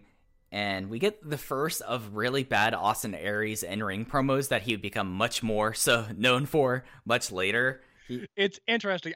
We did not talk about this promo before the show, and I was really curious to know what your thoughts are. Oh, it's what fucking your thoughts dreadful. Were. That makes sense. Yes, go ahead, Mike. I think Austin Aries is one of the worst promo guys, especially in-ring promo guys, of the last 15 years. He talks about how he's a man of honor and how he's a free agent, how pro wrestling disrespects all itself, a lot of ROH shots, and like 8 minutes later he says, "Hey, Rich Swann, the crowd loves you. How about you come out here and you seem like a man of honor? How about you come out here and team with and watch this match and you become my protege?" It took him like 15 minutes to say that. It felt like 15 minutes. The offer, just to clarify, was not to team with Austin Aries. The offer was to watch Austin Aries wrestle, which I'm sure in Austin Aries' mind was a great favor to Rich Swann. But yeah, there were moments of this promo where Aries is talking about how, everybody likes MMA and pro wrestling is looked at as a joke. And he says, the competition, the drama, and the pain are real. And it's this motivating, like, rallying behind pro wrestling promo that everyone in Dragon Gate USA was behind because they're at a Dragon Gate USA show. Like, had this been done in TNA, it would have come across much better because TNA was constantly mocking the idea of pro wrestling. But there's 250 people at this show to see Japanese wrestling on American soil. Like, they get the idea of this.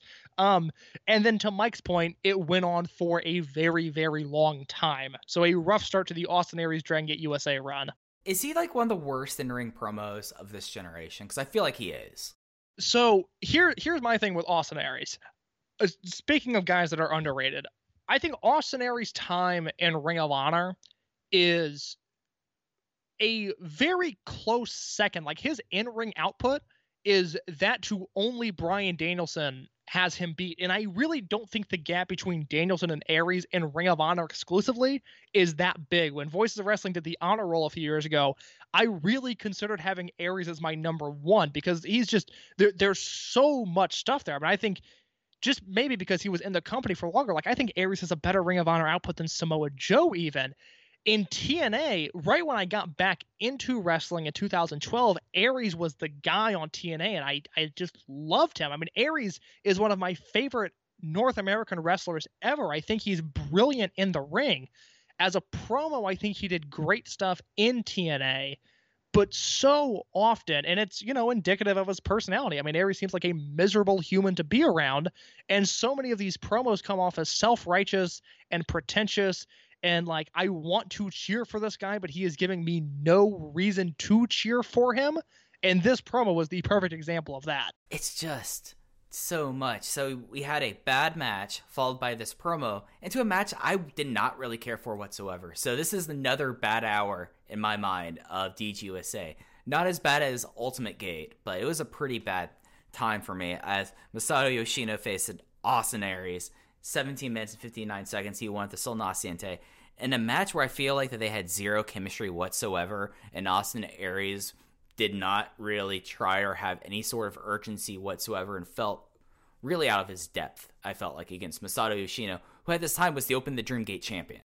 Yes, non-title match. Yoshino was the Dreamgate champion. I did not realize it went 17 minutes, which is the issue with the match. Yeah, I mean, it was too long because Aries they had wrestled each other before in high-profile matches, not in a singles capacity, but they had been in the ring with one another, and it just seemed like Aries brought nothing to the table, which is not how I really remember his Dragon Gate USA run shaping out, but I had never seen this show or the show we'll talk about next week before, so I was curious to see how he was going to assimilate himself into this environment.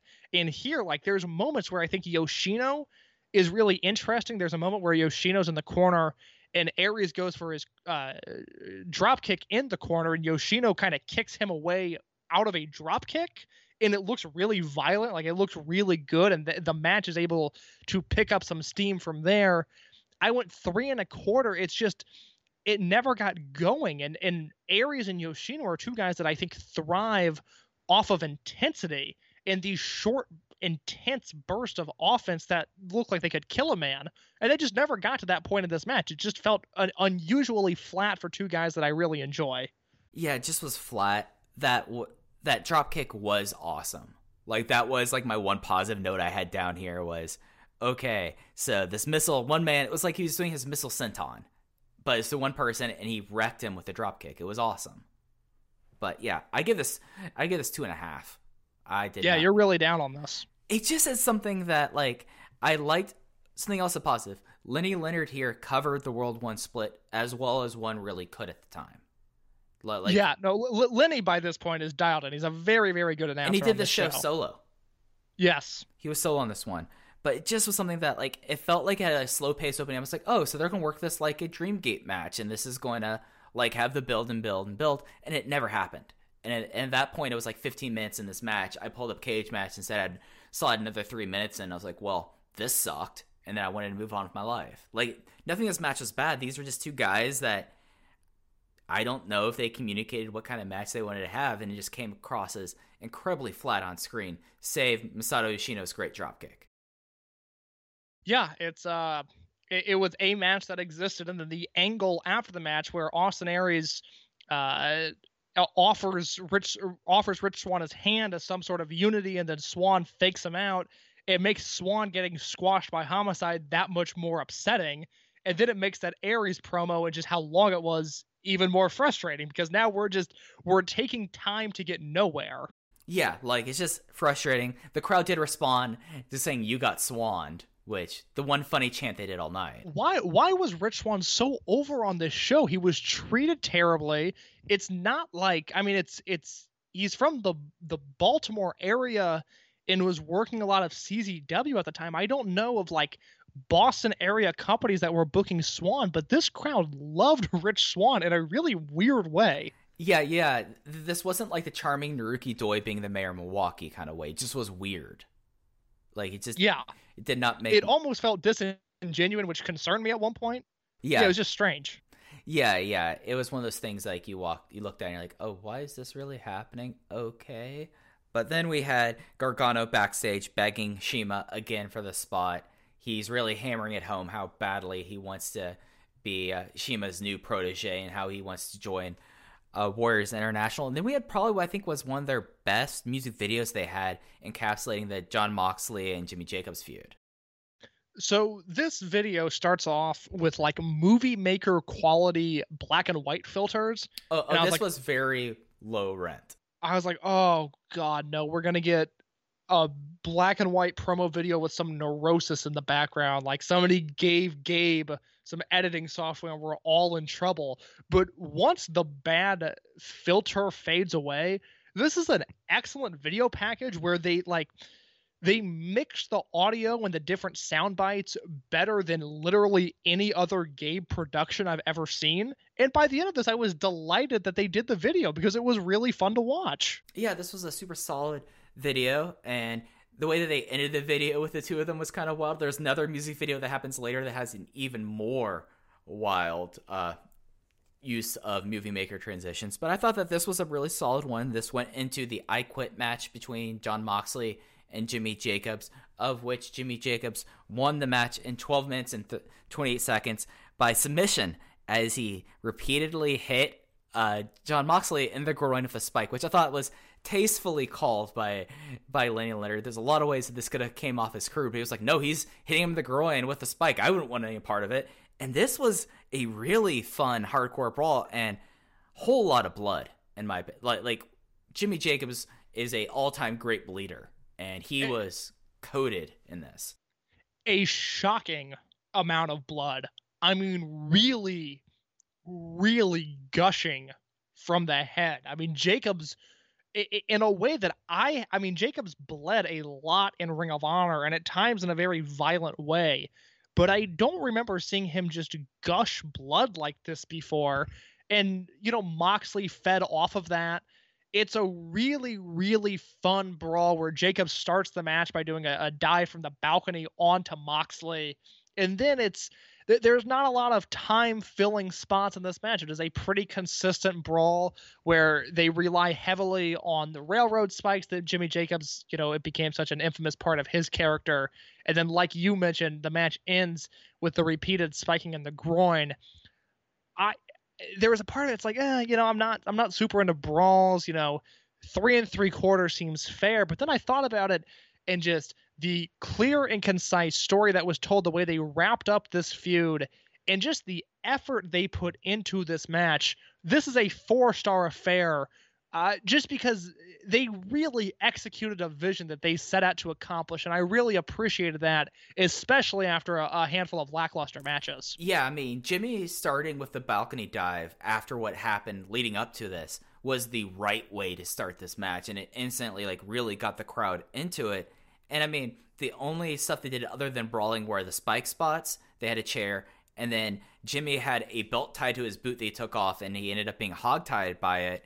Really effective with the amount of minimal gimmicks that they were using in this match. They're after they started bleeding, it just turned into the two of them just brawling a whole lot. Jimmy not being able to protect himself, somehow getting a hog-tied end times, which was wild, and then the finish. This was a very effective thing. I went 4 flat on this as well, and I thought that this was a much needed thing to happen on the show, and shows, I felt like that as we started the series, I was a little bit down on Jimmy Jacobs coming in here, but this feud of Jon Moxley turned out to be a really effective feud at the end. Really good feud, and the promo that Jacobs follows up with, it's like, oh my God, I think I want to see Jimmy Jacobs win the Open the Freedom Gate title. He talks about how, he was done bleeding, he was done jumping off of stuff, and his comeback wasn't complete until for the first time in his career, he would win a major singles championship. This was a really phenomenal 15-minute segment from the start of the match to the end of Jacobs' promo. I was so into this. And when Jimmy Jacobs is good, I love him. And it's unfortunate that he has been categorized as a brawler and as this demonic cult leader at times, because I really don't have interest in that. I have interest in Jimmy Jacobs as a human and as a wrestler, and he delivered that sort of feeling in this promo. I thought it was just outstanding. Yeah, it was just one of those things that you watch and you're like, okay, he's found a way, and they've told a consistent story with him that's been very compelling, and now you're like, hey, he was not going to focus on anyone else but Jon Moxley until he defeated Jon Moxley. He definitively beat Jon Moxley, and then he was able to move on into bigger things. Now he's like, hey, now this is my next goal. I want to be able to say I did this. And I thought that that all was incredibly well done. I thought that was a great thing from the music video to the end. Really kind of re-stoked my interest in this show. After the match, we had a Sami Callihan promo, which was something. He was doing TikTok in 2010. He was going tick-tock, tick-tock. And he's sad that he won't be drafted. He says he's very anxious about it. And he says that he will hurt people if he's not drafted. And a completely useless 2-minute thing that at the time I would have been like, why is this geek on here? But it would lead into bigger things down the road. Part of it is just a personal aesthetics clash. Yeah. Where I'm sure Sami Callihan probably loves a band like Hollywood Undead or just some shitty mid-2000s alt-rock, a Breaking Benjamin type band that, if that's your thing, that's fine, but I just have no use for it. But my God, the 90 seconds that Sami Callihan was on the screen on this show was so obnoxious, and I am just concerned. Sammy's someone I go really hot and cold on because I've been consistently watching AEW for 5 years now, and consistently Sami Callihan has been pushed as the main event act. And I have seen him have some abysmal brawls, and I have seen him have some really excellent matches. And my feeling on Callihan changes by the month. I'm really afraid of what we're about to get into with Sami Callihan because I have no idea how I'm going to feel about it with a decade of hindsight. Yeah, and he's already at this point the hot couch guy of pro wrestling, just before even becoming the true hot couch guy of pro wrestling. It just was a useless 90 seconds here. And then we had the Syrian Portal versus the biggest tag team ever on the indie scene, which, I mean, I don't think that's true, but we'll go with that. Akebono and Brody Lee, where Akebono and Brody Lee pinned both members of the Syrian Portal after a double slam. And I have 2 notes on this match case. My first note, this was weird. And my second note, Akebono has like a very I'm here for the paycheck demeanor on this that I found very amusing. Mike, my only note on this, because I hated this match. I didn't rate it. If you go to the WWN Live YouTube channel and you filter the videos by the most popular videos, you will see a full match between Keith Lee and Matt Riddle, a Cody Rhodes promo from Evolve 66, a free match between Velveteen Dream and Orange Cassidy, a video where the title is Daniel Bryan kicks in Dean Ambrose's head and swears about it, and the most popular video 10 years after the fact on the WWN Live YouTube channel is a video titled Most Illegal Thing I've Ever Seen in Wrestling History with a Fat Guy. And it is a clip from this match where Akebono is hypnotized and attacks Brody Lee, and I hated this so much, but I love the legacy. Well, you do know why that's a thing. Why is that? Oh, wow, now I'm going to feel really old. Okay, so look at the time. I'm assuming you have the YouTube pulled up right now. Look at when that clip was actually posted. Yes, it was, if you go to the video, it's February 4th, 2011. Yeah, so right before this, there was a clip of the Assyrian Portal doing their dumb charm and dance thing in CZW that became very viral. If you search the most illegal thing in pro wrestling case, take a search on that on YouTube right now. God, this is... Play along at home, folks. This is the fact that this is Chikara's legacy is very unfortunate. Wow, the most illegal move in the history of professional wrestling, a video from 9 years ago that has 5 million views. Yes, this became a viral thing in 2011, and Gabe was trying to capitalize on it. That sucks. I hate that this exists. Well, like, this was, like, such a viral thing that, like, this was getting, like, on Tosh 2.0, or Tosh.0, whatever that terrible show's called. I like Tosh 2.0, too. Yeah. Showing my age in a lot of ways here tonight. But, yeah, so... yeah, that's why that's the most popular thing. That became viral, and Gabe tried to hop on it. God bless Gabe Sapolsky for trying to follow a trend. I mean, that's really one of his big things, is that he finds a trend, he will try to hammer it into the ground. Isn't that true, Case? In a way, yes. Yeah, so post-match, Akebono and Brody Lee break down, and they have a brawl. Masato Yoshino is the first one out there to try to break this thing up, which, buddy, you're the Dreamgate champion. You don't have to be out here with a bunch of geeks. So, and then they had a brawl. Akebono had a very charming theme that Brody Lee had to come out of. Those are my single thoughts about this match. Case, you have anything else about this? I'm ready to move to the next segment. All right, next segment was Homicide, who is glad to be in DGUSA. He said that the Indies are on the way up, and he said the Indies are on the way down, and DGUSA is on the way up. Jon Moxley attacks him and challenges him. It was an amazing promo by Homicide in the sense that he had absolutely nothing to say. He criticized the independent scene and almost criticized Dragon Gate USA unintentionally. He couldn't really get his words out, and then Moxley attacked him and thankfully put an end to it. Homicide is already up there with Teddy Hart and Paul London as probably the worst people to appear on DGUSA, judging them just by their DGUSA au revoir. All right.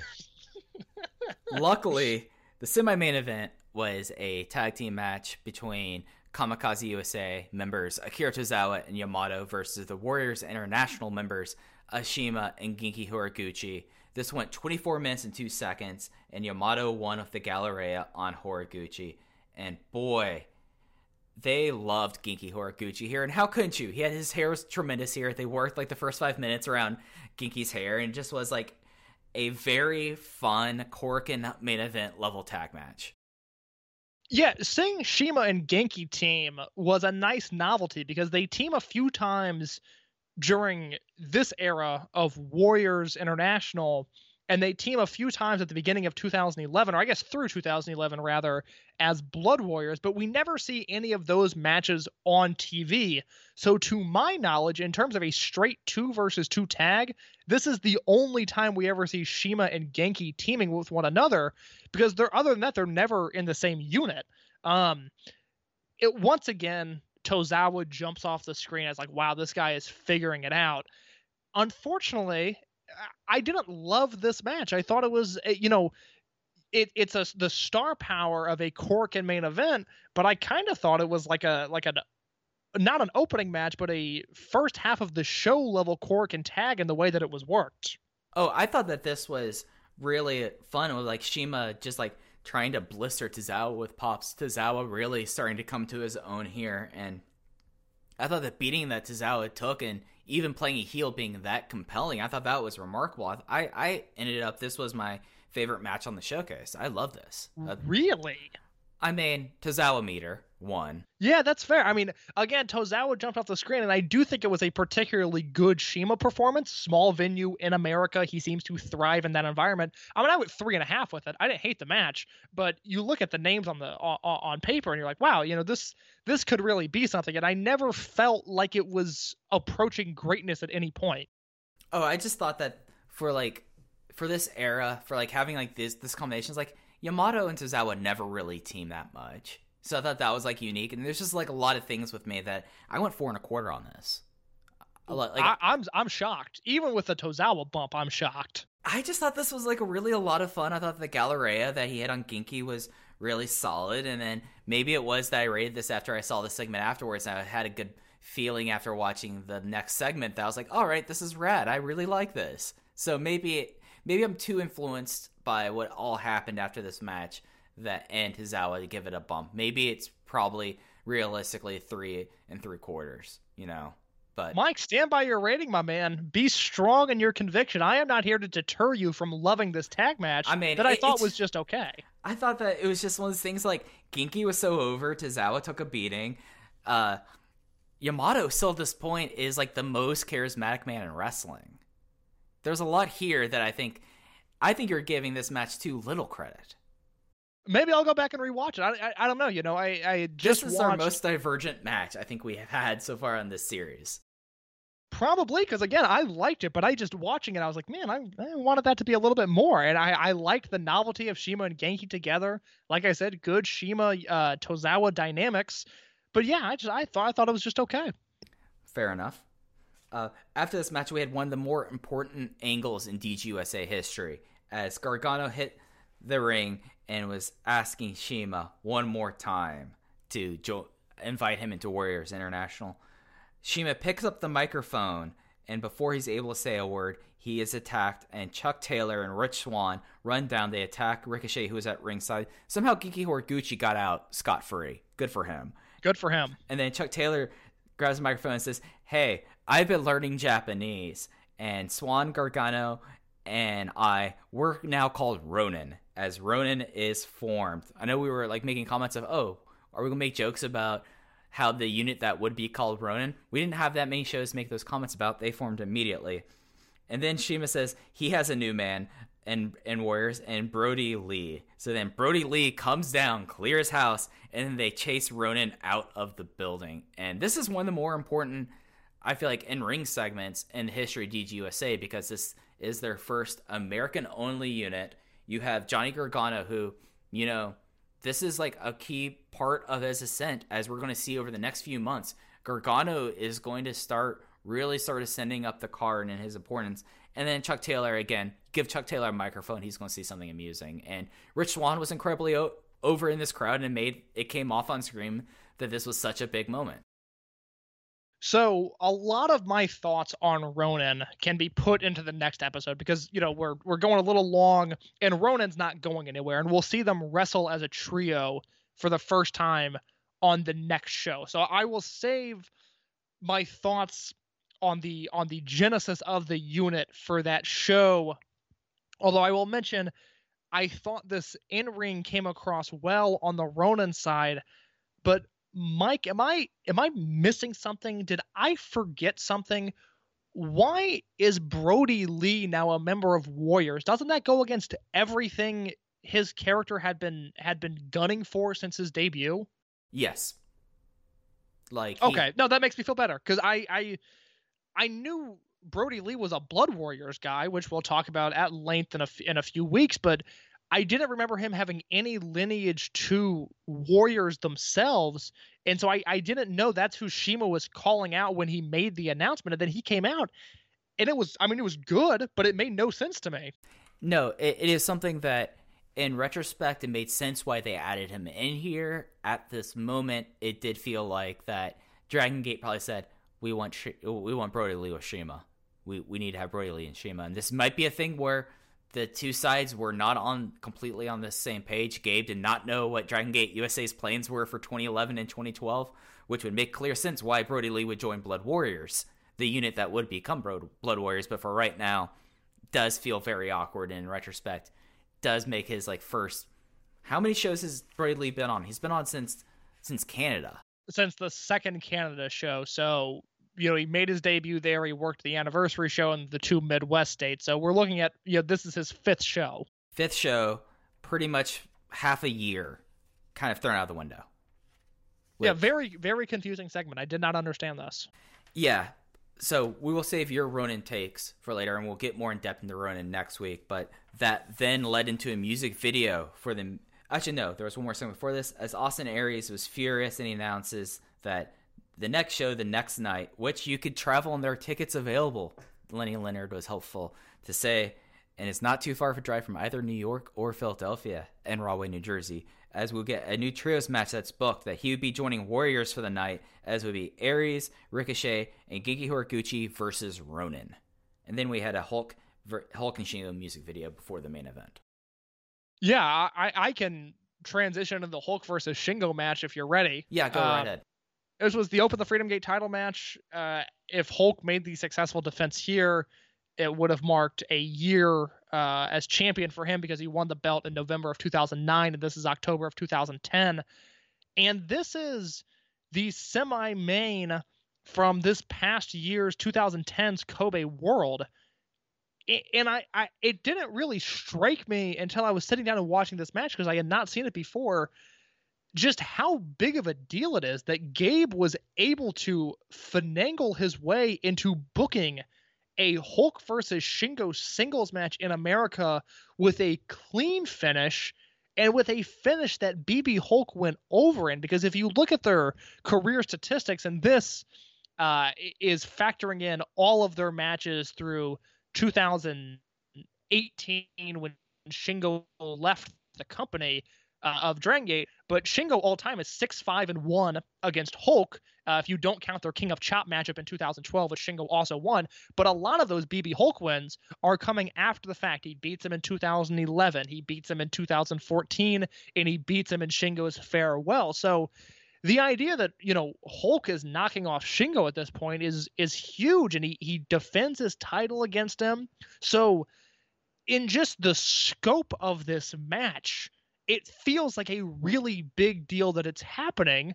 And then on top of that, I mean, look, it doesn't compare to 2010 World. It doesn't compare to even 2008 Kobe World, which I was looking at some GIFs of that match a few days ago, and I need to go rewatch it in full, because I was looking at GIFs going, man, I really love that match, and it's a super good Shingo performance in particular. It's not even as good as Final Gate 2014, which, as we know, is, kind of the end of BB Hulk in his era of being able to be agile and being able to move around the ring. Before he fell apart. Let's call spade a spade here. Before he crumpled into dust and became what he is now. Because of that match. It's not the upper tier Shingo versus Hulk match, but Mike, I thought this was excellent. I mean, it's Hulk versus Shingo, which is the simplest formula there is. Shingo is going to beat up BB Hulk, and BB Hulk is going to have to deal with it. And then Hulk will make a comeback, and it just kind of depends on how successful that comeback is in terms of the result of the match. Mike, I went 4.5 on this. I really, really like this match. This is a match where maybe it is me putting in the context of the overall feud, where this maybe other than the Kobe World match, which I think is kind of unfairly 2008 Kobe World match, where it's kind of unfairly maligned because of the expectations that was put on them at a way too early stage. This was great, 4 stars for me. I thought that this was something that this was the one match that the crowd seemingly was down on, and that hampered it. And I felt like that the finish was really cool. The fact that they did all this play to the EVO, where Hulk does an EVO on the apron, and it is one of the more gruesome looking things. And you see just out of the corner of your eye, Masato Yoshino in Hulk's corner just cringing. And I thought that that was remarkable. And I thought that it was set up very well. The finishing stretch was great. It was something that with this feud, I came away wanting. And I came away wanting in a way that I know the future matches that he would have with between BB Hulk and Shingo Takagi would become exceptional. The matches they had before that. This is just like, this thing is like remarkable in a way of like when New Japan did Okada and Tanahashi at the G1 show in Dallas. That's exactly it. It is a touring match of a legendary feud, which means the bottom, the lower rung of greatness is still great. Yeah. But you're stripping it of some contextual factors and you're putting it in front of a different audience, and it's just not the same. Although, like I said, I loved the match. Yeah, no, I mean, 4 stars. That's still on this show one of the best matches on the show, other than my stupid broken Akira Tozawa brain. So it's one of those things, and like there's like little moments here where like Shingo has one of his great pre-Berserk dickhead moments where he hits the EVO and he just looks so proud of himself for doing it to Hulk. And Lenny is great on the call going, he just did Hulk's move. He did the EVO, Shingo Takagi, and he just sounded so frustrated with it. It was like a great like babyface announcer call of that. It just was one of those things that maybe it is something that is divorced of context and it's a touring match and it's neat that it happened. It's just this match happening here versus like a Mania weekend match. Like having this here is the thing that's like, or Philadelphia or Chicago. That's the thing to me. I'm like, oh, I see this as, well, I totally get why you're 4.5 stars on this. And in the feud that is the trademark singles feud of this era, the Dragon system, it's important and it's awesome that this match happened, but it feels like it was misutilized for this show. I think that's fair. I think this match in Philly in the arena, if it's Hulk versus Shingo at the anniversary show instead of Danielson versus Shingo, I trust that crowd to be near levels of interest as they were into Danielson. And I think at that point you're looking at, just like Danielson versus Shingo, an all-time great match in this promotion. Here, you know what's cool about this match, to me at least, is that it's a really good Hulk match. I thought Hulk was really good. They do a spot where Hulk is kicking Shingo in the head, and Shingo tries to shake it off and fight back, but before he can even do that, Hulk just kicks him again and knocks him out.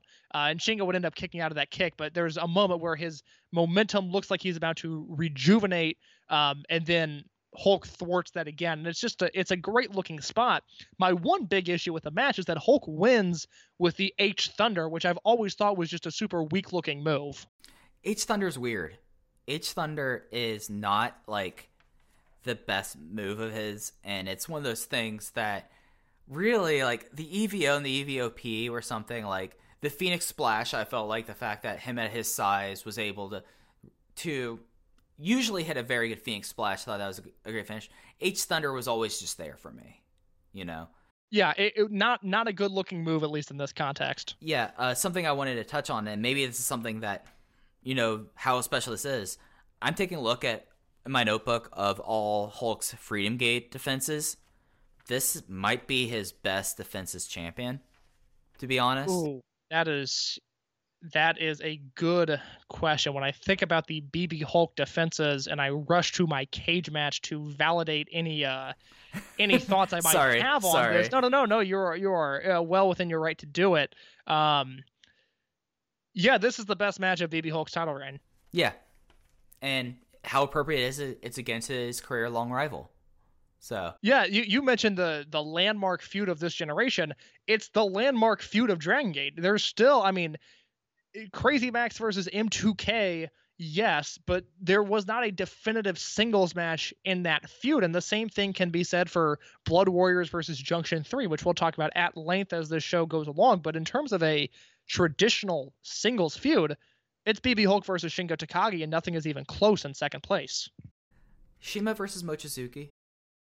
Yeah, but well, I think a lot of that falls on what you think of the Final Gate 2011 match, which I don't think is a very good match, because you have the hair match in 2001 that I like, but is very much a product of Toryumon at that time, which I think limited great singles matches for as much good in-ring action as there is that year.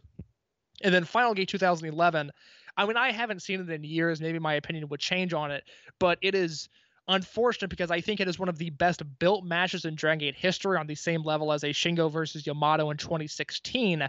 But Shingo versus Yamato in 2016 is a match of the year contender at Kobe World, while I think Shima versus Mochizuki at Final Gate 2011 was actually a huge letdown in the ring.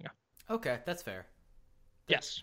I mean, I might rewatch that 2011 one because I remember loving it a whole lot. So I think I was actually really much more high on that Final Gate match, but also I think that was also context at the time, and in what I thought was one of the best periods of the promotion. So that makes sense. So yeah, that was not it for the show. As post match, Yamato immediately ran out, laid out Hulk, but then Yoshino came in for the save, and Yoshino did the go home promo, which was different from than the Shima go home promo, where Shima always said, "Did you have a good time? Did you have a good time? Are you ready for us to come back again? Will you come see us?" This time, Yoshino did a very understated, but he made it into a call where it's Dragon Gate US. Hey! And I thought that was kind of charming. Oh, it was a lovely way to end what was a thumbs in the middle, one of the weaker Dragon Gate USA shows up to this point. Yeah, and it's something that after pretty much since they got back from Canada, they were having nonstop bangers. Like, they were on one of the better stretches of the year. I mean, even like I felt like Toronto was not a bad show, but this one was the first one that actually had an hour of the show since Phoenix that I absolutely detested. Yeah, it just I think on the same level as maybe the Uprising show from the start of the year, that show in Chicago, where there's some definitively good matches on this show. Again, I loved the main event, and I think Jacobs versus Moxley, which I know at one point was free on YouTube, but I could not find that match, unfortunately. Two great matches, but just a show that was just bogged down by so much nonsense and so much bad wrestling. It's unfortunate. And it's one of those things that we can really say that we're almost finishing up the 2010 year in Dragon Gate USA, but seems like the big issue, at least in my enjoyment of the promotion, is when they try to bring in stars from different places and here and try to force them onto a show that they just feel completely just out of place. Yeah, I mean, it feels like every episode we're talking about how it's a reboot and a new era of foreign talent, but that's what it is. I mean, we talk about it with these timelines, and on the next episode, we'll talk about what Ring of Honor was doing at the time and sort of the shifting indie landscape again. But there's just, it had to be such a frustrating promotion to book because there is talent coming in and out at all times. And on top of that, and this, I have no sympathy for having to follow Dragon Gate stories, the canonical happenings in Japan. That is something that Gabe needed to be aware of when he got in bed with this idea. But the constant exiting of talent and the new faces being involved, I mean, he's done an incredible job with the cards he's been dealt. But again, if you would have asked Gabe in November 2009, who are your guys? Well, it's going to be Davey Richards and the Chikara guys and TJP and the Young Bucks. And those guys are all gone a year later.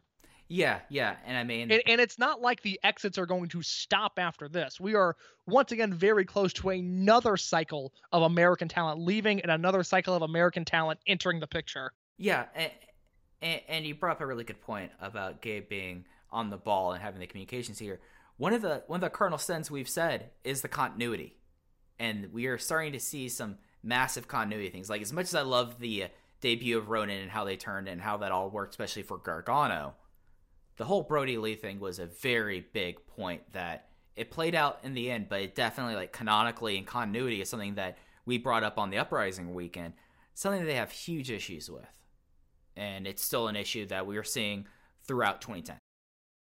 Yeah, it'll be interesting as we go along. I'm really excited for the shows in the distant future. I look at the well, I say that not to slam Freedom Fight because it's a show I have not seen, but I look at just the names of some of the shows in 2011, and I remember watching those shows on video on demand or on DVD at some point, and I'm really excited for the era of the promotion we're about to get into. But I think much like the WrestleMania weekend shows from Phoenix, to be quite honest, we're just in a transitional era, which again, people are listening to it are probably sick of us saying that, but that's just what it is. It's just a constantly evolving company, and some weekends are good, and they fiscally couldn't afford to have bad weekends, but some weekends are good and some weekends are bad. Yeah, and you brought up 2011. There's one last Dave note that I wanted to touch on before we get out of here. This is from the November 15th Observer. This was the one that had a lot of stuff about iPay-per-view, but it did have something looking forward in the promotion that I thought that is worth talking about. As he says, and I quote, "The plan for 2011 is to run 6 weekends, one every other month, generally with a Friday night iPay-per-view show, and then a Saturday night taped pay-per-view DVD, basically. In January, they're going to do 2 or 3 shows in the Northeast, including a Philadelphia date, a date in the New York market is being looked at, and then a 3rd show in Union City, New Jersey. The tour will be built around creating a tag team championship with the Open the American Gate. That title will end up being called Title Tournament. The second tour will be in Atlanta with 2 shows over WrestleMania weekend. There'll be a Midwest tour with Chicago in another city, as well as a Northern tour hitting Toronto in another city. So we're already looking ahead to that. At least Gabe's getting out here. We have our plan for 2011. You've talked about a lot of the shows here, and we're going to explore over like the next I guess months of rewind and rewatch how different this is from the plan at the end of 2010 to how it is in 2011 in general as we go through each show. Case, anything else you want to hit on before we get out of here? We've been on this episode a little bit longer than even I was expected, even though knowing that I had to talk a whole lot about Deep Drunkers. Yeah, Mike, I'm tired. Oh my goodness. Yeah, it's in your @_in_your case on Twitter. And Open the Voice Gate @OpenVoiceGate on Twitter, and that's all I have. All right, and I'm at Fujiheya. So next week we will be back talking about the second show of this double shot. For Case, I'm Mike. This is Open the Voice Gate, and take care of each other. All right, bye.